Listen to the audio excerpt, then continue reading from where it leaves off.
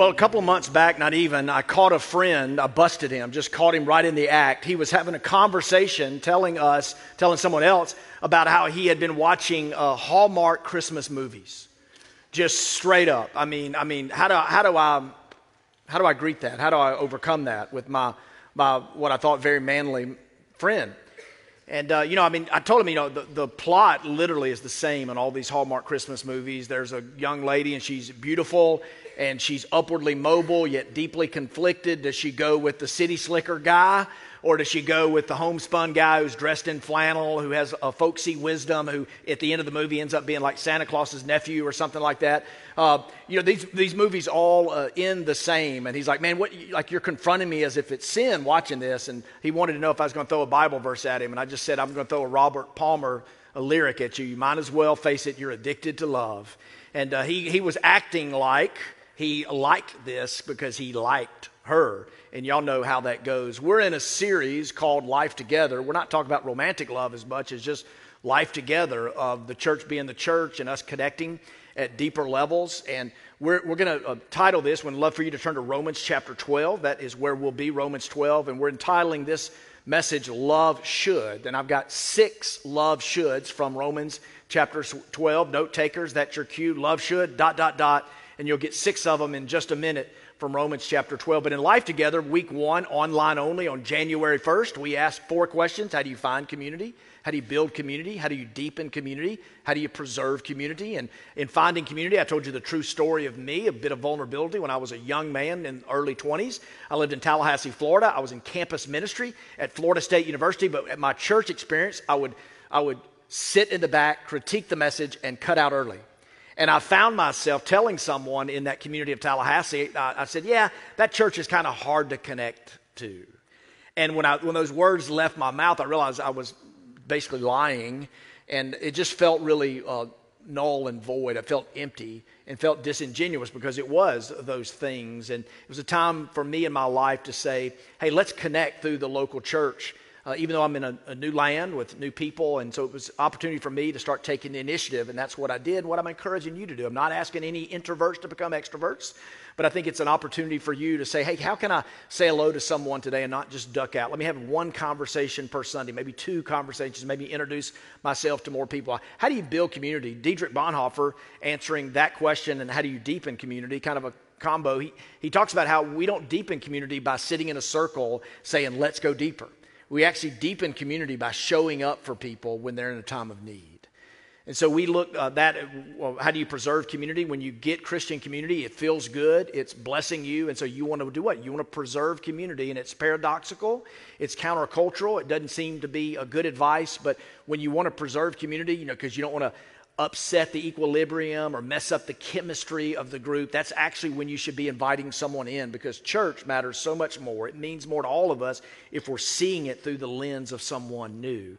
And it gets stale and boring and stagnant if you're just with Christians spouting out cliches and such. And so how to find, build, deepen, and preserve community we looked at. And then we looked at drift happens. Hebrews 2:1, pay careful attention to the teaching that you have heard, unless you drift from it. And the answer to that is to live out these let us.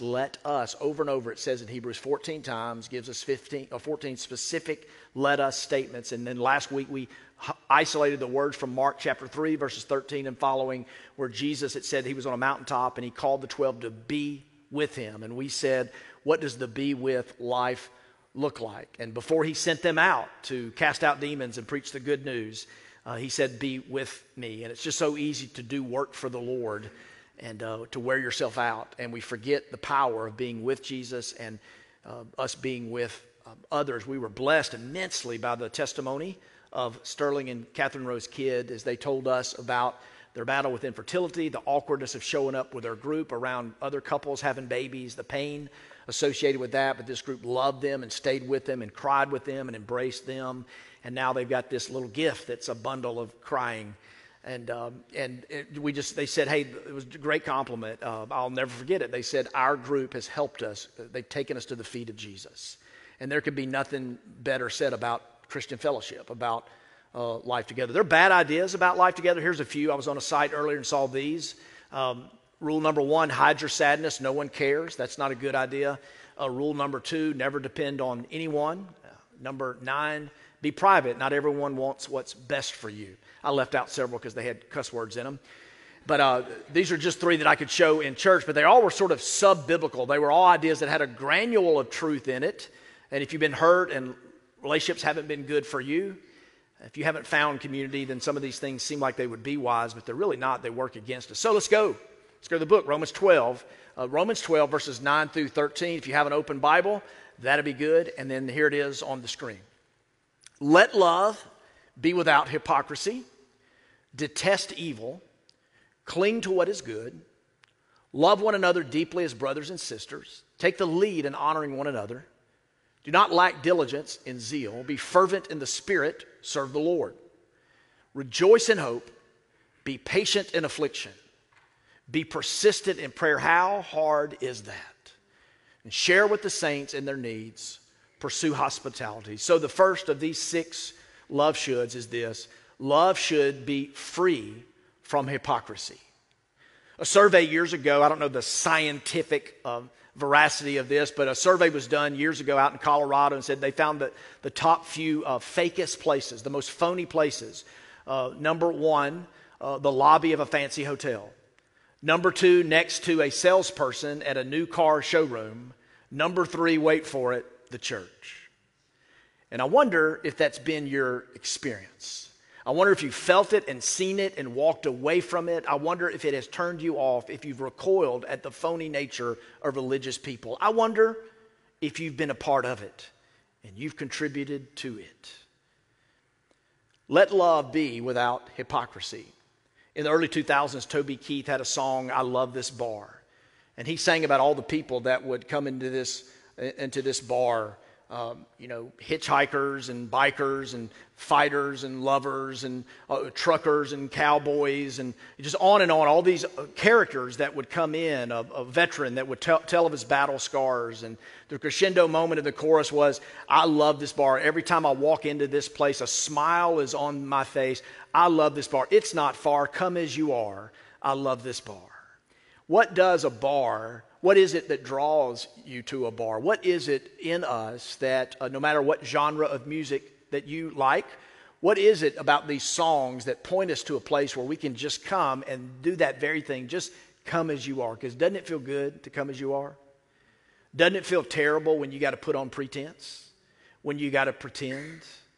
It is, of course, by definition, inauthentic, but experientially, it just sucks the life out of you when you're somewhere and you're not who you are. Now, let's hit the pause for a second. Every time we come into church, honestly, for me, and I'm the preacher, so I can only imagine about y'all, but we start singing these songs, and first words out of my mouth, I feel like I'm lying sometimes. And that is, hear me, that's okay because we're singing the facts of God's word, and sometimes our feelings aren't there. Sometimes our faith needs to be strengthened. It's the very singing of the songs that get us through what's hard, to push us through our doubts and to orient us to be open to believing in the work that God can do in us. So we're not looking at perfection here, but we are saying, hey, can we stay away from phoniness and fakeness? Do we need to be like a fancy lobby, a lobby at a fancy hotel or next to a car dealer at a new car showroom? Does church need to look like that? Or do we need to have a little bit of that bar feeling of we can come as we are? Years ago in 2011, I preached a sermon. I'd taken this from a pastor friend of mine. You've heard me say it before. I don't know who to give credit to anymore, but he talked about qualities of a church, the people that we want to be. I preached this in 2011 at a preview service in Dooling Hall when our church had not even really gotten started. This week, Austin Moore, some of you know him, sent me a text with his sermon notes. So some of y'all do pay attention. But here's what we said, and we've repeated it a few times. We want to be a place where everybody's welcome, nobody is perfect, and anything is possible. And what should be different about us than at a bar? What should be different about us is we're risking with each other. We're actually risking a life of faith. We're risking a life of faith, and we're saying that with God, all things are possible. And so we're hearing you where you are, and we're being heard where we are, but we're saying you don't have to stay there, and you can cling to promises of God. He can work in the midst of this. And so the first thing we're saying about love should, from Romans 12, is love should be free from hypocrisy. The second thing we want to say is that love should be rooted in truth. Notice in Romans 12, now if you break this up, you don't have to go to seminary to do this stuff. You can just have a good study outline Bible. But in Romans chapter 12, verses 9 through 13, what we've read, 14, it talks about love for friends. And 14 or 15 through 21 is love for enemies, and both are really important. Both are really needed. Both will determine the quality of your life, the future of the church. We need to love friends, and we need to love enemies. But love should be rooted in truth. Well, I don't know where you were Y2K-ish, but Susan and I had one child at the time, a little fella, and we were moving from the East Coast to the West Coast, and we moved into a community, honestly, hear the whole story, we moved into this wealthy enclave called Rancho Santa Fe. It was way out of our zip code level, trust me, but we had friends, Bob and Iris Allen, that let us live in their house, their guest house. They traveled to Europe a lot, had a big home. We had a mutual friend like, hey, stay with us and take your time and blah, blah, blah. So we were there, and I noticed early on that in the midst of this, it was on a golf course and a lot of land, mountains out back, and I noticed they had cameras all around the house. And one night in particular, I remember noticing coyotes, several coyotes on the camera, and it was interesting. When I saw those coyotes, Susan panicked a little bit, and I said, baby, I got this. I got this. This is time for me to be a man. I got this. I got the coyotes.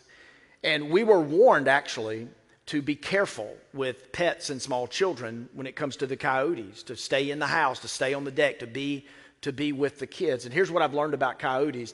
They don't come in your house. They don't come usually on the deck. They don't come up too much in the yard.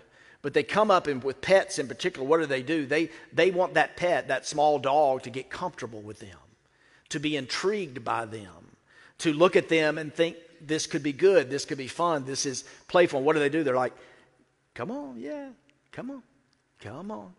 So they don't go in the house and get them. That's a place of safety, but they lure them out, and then they snatch them, and it's over. And sin is like that for us.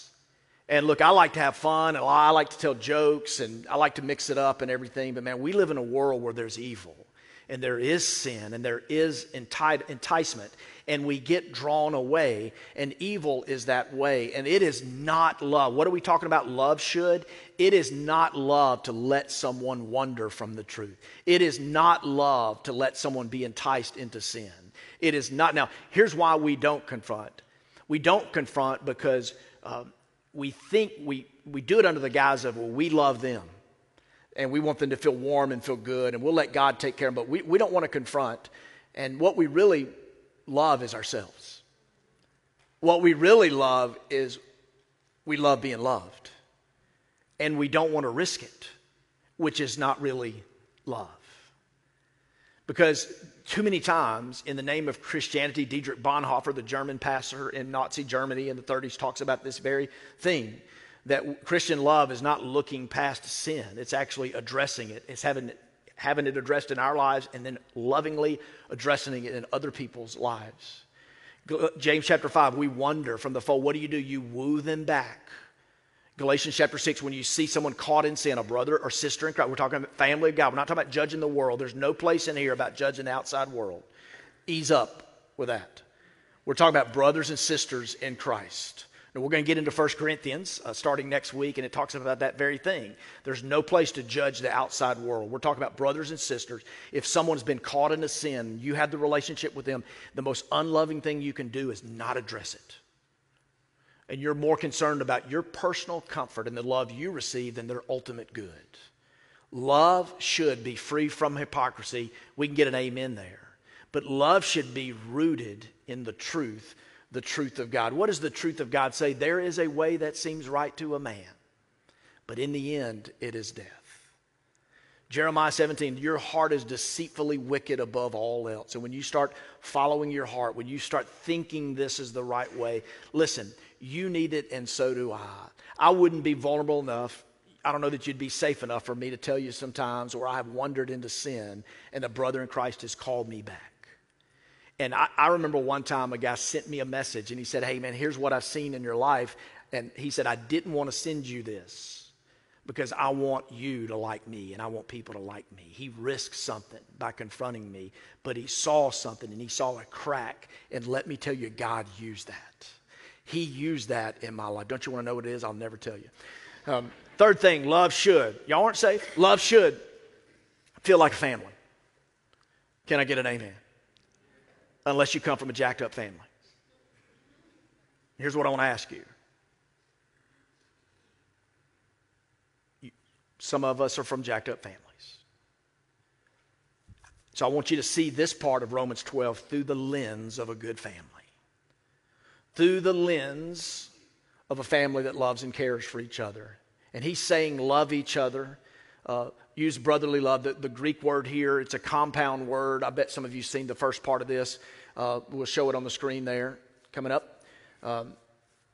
Here's the overall arching word. It's two components to it. The first part means to love between brothers. And the second part of that is affection. Is that this is a family that cares for each other. This is a family that's not afraid to hug and hold hands and be close to each other. It's a good thing to do that. What does a family do? A healthy family is there for each other. When siblings fight and there's a rivalry and there's an impasse and a stalemate and you don't know what to do, what do brothers and sisters do in a good family? They work it out.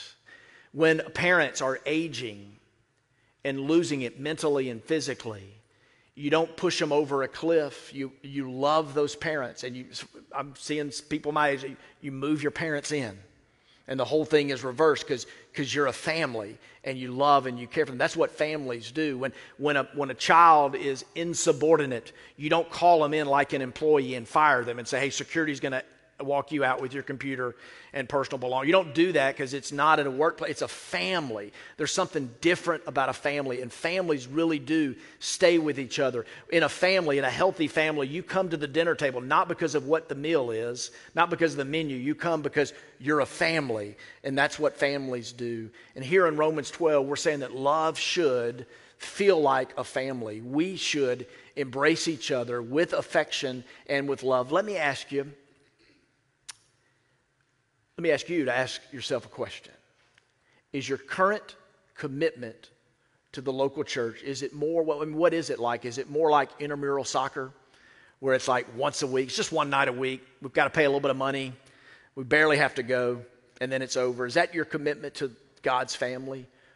Or is it like me and The Voice on NBC? I'll sit down with Susan when The Voice starts a new season. I'm like, yeah, and then I start picking favorites. And so gospel singer singing in church. Now they're crushing it. I'm like, I can't wait to see this singer and this singer. And then 3-4 weeks later, I'm like, we got a meeting at the church. Forget about it. You know, is that your commitment? Or is it like one of those streaming services where you sign up and you give them like, you get the trial membership for a couple of weeks, and you give them like 8 different emails so you don't have to make any financial commitment. You get a little bit out of it, and then you're pieced out with no obligation. Is that your commitment to God's family?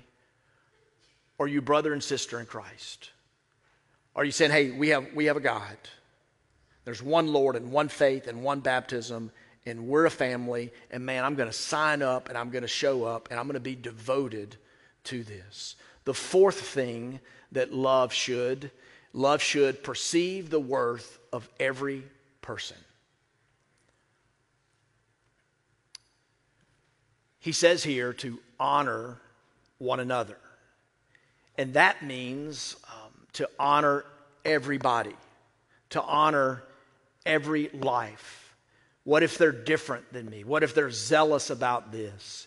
Remember when Jesus called the 12 to him, Peter, James, and John, he got really close to. Judas would ultimately betray him, and you had some lesser named people, and you had Matthew, the tax collector, and Simon, the zealot, and Coach Prime, Deion Sanders, put up a clip this week that was hilarious from Boulder, Colorado, about the disciples. They did a roll call, and they sang and danced, kind of their characteristics from the scripture. It was really beautiful.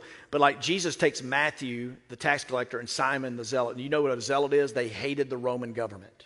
They were committed to the law of Israel and all things Israel. They hated the Roman government, and because they were the oppressors. And the only people they hated more than the Roman government were the tax collectors. And Jesus is like, Matthew Matthew the tax collector and Simon the zealot, come with me. You're going to be brothers and sisters. And so when we talk about life together and being with one another, we're talking about doing everything we can to be with people who aren't naturally like us at times, who are different than us, and we let Jesus be what we have in common. And for the early church, they got this right. They were compelling. How have you, I preached this one Easter, but how in the world could 12 guys who were mostly poor people, who were mostly migrants, who were outliers, how could 12 people take this message? This whole nation was looking for a conquering king, but to take this message of love and sacrifice in the midst of persecution in the Roman Empire that could crush them, how could this grow to be what it is today? Well, they got this right. They perceived the worth of every single person, every person. And what they got right was infant life that wasn't wanted, that was discarded. They said, no, life matters.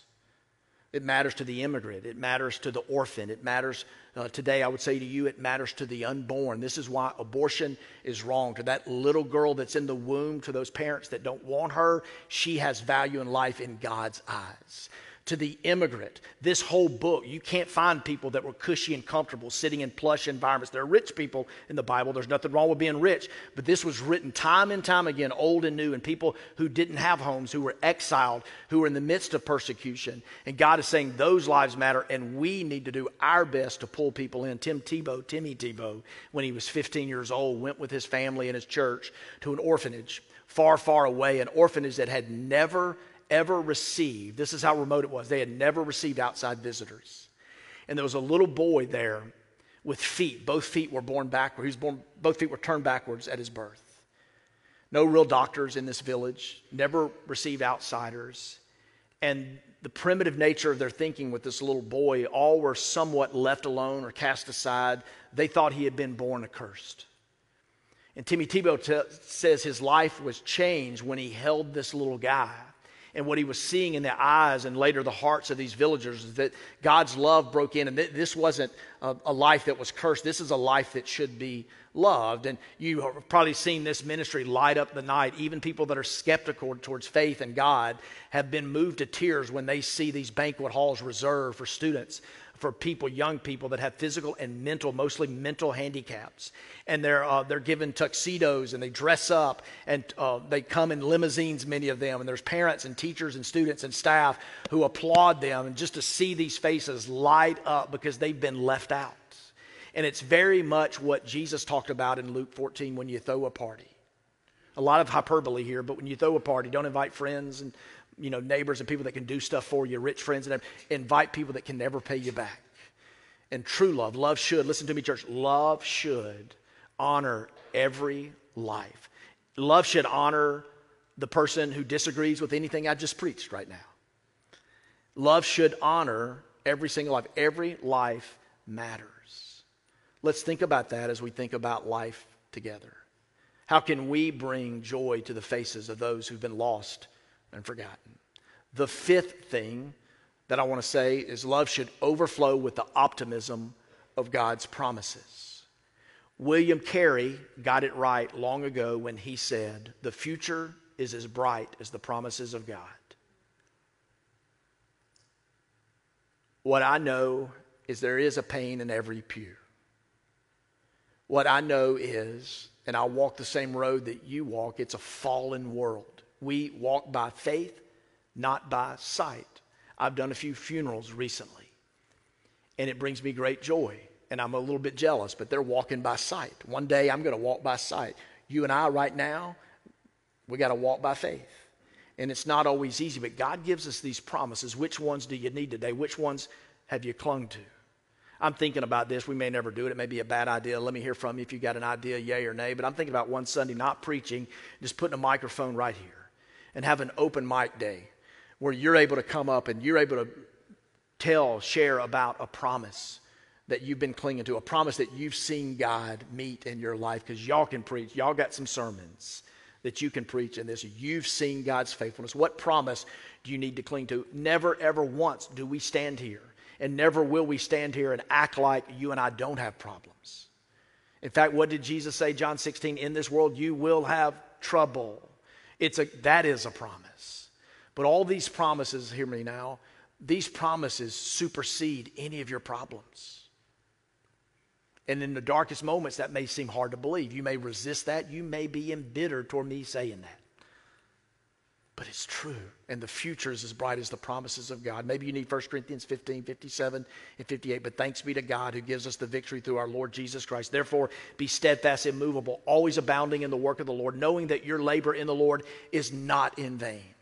Maybe you need that promise from the great prophet Isaiah, who talked about, do you not know, have you not heard? The Lord our God is an everlasting God. He's created the ends of the earth, and he does not grow weary, ever, not once does he grow weary. His understanding is it cannot be fathomed. Young men stumble and fall, and youths grow tired and weary. But those who wait on the Lord, those who rest in him, those who hope in him, they will be renewed in their strength. They will soar with wings like eagles. They will run and not faint. They will walk and not be weary. Maybe that's the promise that you need today. Maybe the promise is from the psalmist, the 27th chapter, the 13th verse. I am confident of this. I will see the goodness of God in the land of the living. What promise do you need today? It is, and we are at our best, and it's hardest when we are called to, what does it say in Romans 12? We're called to rejoice in hope, to be patient in affliction, to persist in prayer. That's not the easy stuff of life. Folks, that's the gritty stuff of life. And I wouldn't want anyone to try to do that on your own. And that's when we lock arms and listen. I can't tell you how many times, man, I have gotten through because somebody helped me cling to the promises of God. And we're all, look at me, we're all in this together. And we need that in each other. And we need to be a people to say, don't give up. Don't grow weary in doing good. Let me tell you what God said. Look, I had a friend in my office in a small group Friday. Like, he's been broken into and robbed, his store. Like, he told us of his experience. We let him have the floor for a few minutes. I wasn't about to say, God will provide. It just wasn't the time, because Romans 12, we didn't, rejoice with those who rejoice, weep with those who weep. It's a time to listen to his pain and authenticate his pain, because that sucks. And so we listen to him, but ultimately we know that we want to be a community to say, hey, brother, don't give up and hang in there. Because at the end of this passage, we're not going to get to it, but at the end of this passage, it says, do not be overcome with evil. And the only way to do that, he says, is to overcome evil with good. So we got to call that out in him. So the sixth thing, is that where we are? Love should be demonstrated in our actions. He uses two phrases here, and they are distinct, and I think they're sequential. You may want to push back on this if you're smarter than me theologically. I green light that. I'd love to hear from you. Love should be demonstrated in our actions. He says to meet the needs of the saints, to share with saints in need. And then he says to practice hospitality. My interpretation of that is that we need to make sure we're caring for the family of God. So if you're in the family, we want to know that you're in the family. We want to know if this is your church. If you're just visiting, hey, we're glad you're here. If you're a seeker or unsure, man, we're so glad that you're here. There's no lines of delineation. You're not going to be called out. If you need anonymity, man, we're not going to rush anything for you, but we want to call you into Christian community. We want to say to you, are we your family? And there's hardly a greater joy. In fact, it's fuel that keeps me going, is to see you guys caring for each other. And, we do things. This week I called into the office. I was up in Madison. I called in and said, hey, so-and-so lost a loved one. Let's send them a plant and a card and say Robert and Susan Green and FC. And they got their card yesterday and their little plant. And they sent us a text, said, we love you and we love our church family. You know what meant more to us is not the card and the plant they got that we sent and got a little bit of credit for. But as a group, and they're in community, they're out of rows and into circles, and that group is loving on them. That group saw them, because I'm not going to see everything. You're not going to see everything with everybody in the room. You barely see people. There was a bunch of people at the 9:30 service. You didn't see them.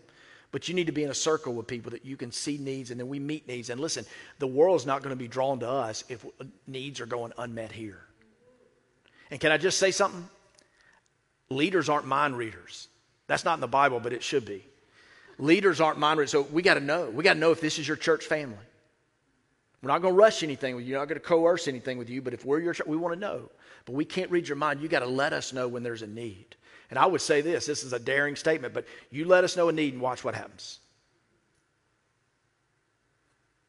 And if I'm wrong, because we ain't perfect, then you let us know. But I'm just seeing it time and time again. So Fondren Church, to the leaders, I want to say thank y'all for loving everybody well. It's too big of a weight for us. And we don't always get it right. But what motivates us to keep loving and serving and preaching and teaching is you guys loving each other well. Here's what a Roman emperor said. I think it's time. I'm getting emotional. It's time for a Roman emperor quote. Here's what Julian said. He hated Christians. Like he hated Christians. The Christian cause, now he called them Galileans.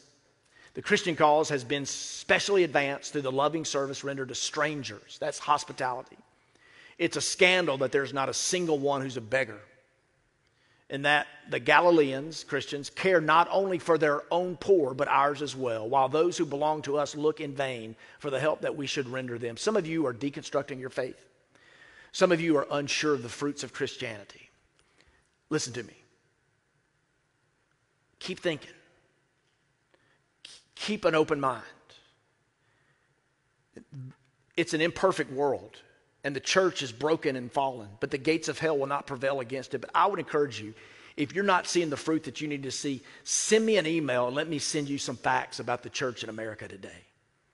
Let me send you some facts about being the by far nothing is close than the household of God when it comes to generosity and meeting the needs of poor and caring for people. Like there's an element of love that's being unleashed. And yes, it can be better. And yes, we shouldn't ignore abuse and things that are wrong. I would be the last one to say that. But man, there is so much fruit of Christianity. We need to do a better job of telling the story, and we need to be a part of the story. And some of you are really close to being overcome. I guess I am going to preach it. You're being very close to being overcome with evil. And I'm saying, don't do it. And let's overcome evil with good. And let's be a force for it. So Lauren and you and the team come up, and my time is limited. I want to close with this. I want to push you back. If your Bible is open, then you're in good shape. If not, you got to trust me. But in Romans chapter 12, he starts off with a therefore. And really, honestly, it goes back to the first 11 chapters. And he says, therefore, he's taught all this. He says, okay, do not be conformed to this world, but be transformed by the renewing of your minds. Offer your bodies as a living sacrifice. Now, a Jewish audience would understand that. A sacrifice, they offered sacrifices. And sacrifices were always what? Dead animals. All right, some of you just came from hunting camp, so you're with me here. But you put it's a dead, you just put the sacrifice. But he said, offer your bodies as a living sacrifice. A dead animal can never get off the altar. But you and I, we climb off that every day. Every day we offer our lives as a living sacrifice. And the two words there, conform and transform. Conform means to be squeezed into a mold, forced into a mold. Transform means to be made new. And some of you are tired. And church for you has never really been a family of God. It's been just something that kept you busy and wore you out. There's two kinds of change here. Borrowing from the world of physics, God created it all. But one type of change is mechanical change. A mechanical change is, it's change from the outside. Think about a caterpillar turning into a butterfly. I am not a butterfly expert. Everything I learned was from the book, children's book, The Very Hungry Caterpillar. But in this scientific treatise, we learn in The Very Hungry Caterpillar that a caterpillar will get into this cocoon. It'll release enzymes, and it forms this substance around us, and then it changes. Its molecular structure begins to change as it releases things, and it forms into like basically it has like this soupy existence. And then the soupy existence, as it releases more things, it starts to harden, and clumps of new cells are formed. This is all in that kid's book. And it forms, and then all of a sudden, this caterpillar, it becomes a new creature. And it's got like antenna, which is cool, and wings and eyes and all the other stuff. And then it starts nibbling a hole in that cocoon. And then it busts through. And it's got a whole new nature. And mechanical change is when you and I mean, it'd be like clipping wings on a caterpillar. All right, flap, flap, flap. Fly, fly, fly. That ain't going to work. It's not going to work if you don't let God change your heart. None of this really matters, and you're just going to be attaching Christian activity. church going, jump in a group, sign up, barely show up. You never give God your heart. You never explore what it means to be transformed. But the second kind of change is not mechanical, it's organic. And organic is when you change and your desires change, and so you change. And that's the only, people study this thousands of years. That's the only change that lasts. And that's straight from Jesus. Let him change your heart. So stand with me as we close. Love should be free from hypocrisy. Love should be rooted in truth. Love should feel like a family. Love should perceive the worth of every life. Love should overflow with the promises of God. And love should meet the needs of other people. Love should be demonstrated in our actions. What part can you play of being in the family? We're asking 2023, we're asking it to be the year that we share life together. How about you? Father, thanks for this day. Work in your people. In Jesus we pray. Amen. Friends, the altar is open down front. Can we pray with you today? Would you want to kneel and pray today? Would you want to be embraced for something in your life? You say, preacher, what if I walk forward? Some of my friends think I'm needy. Look, we're all needy. And your neediness could just be a testimony to somebody else who's also needy. I'm needy. We all are. Let's give God these few minutes before we go. You come today.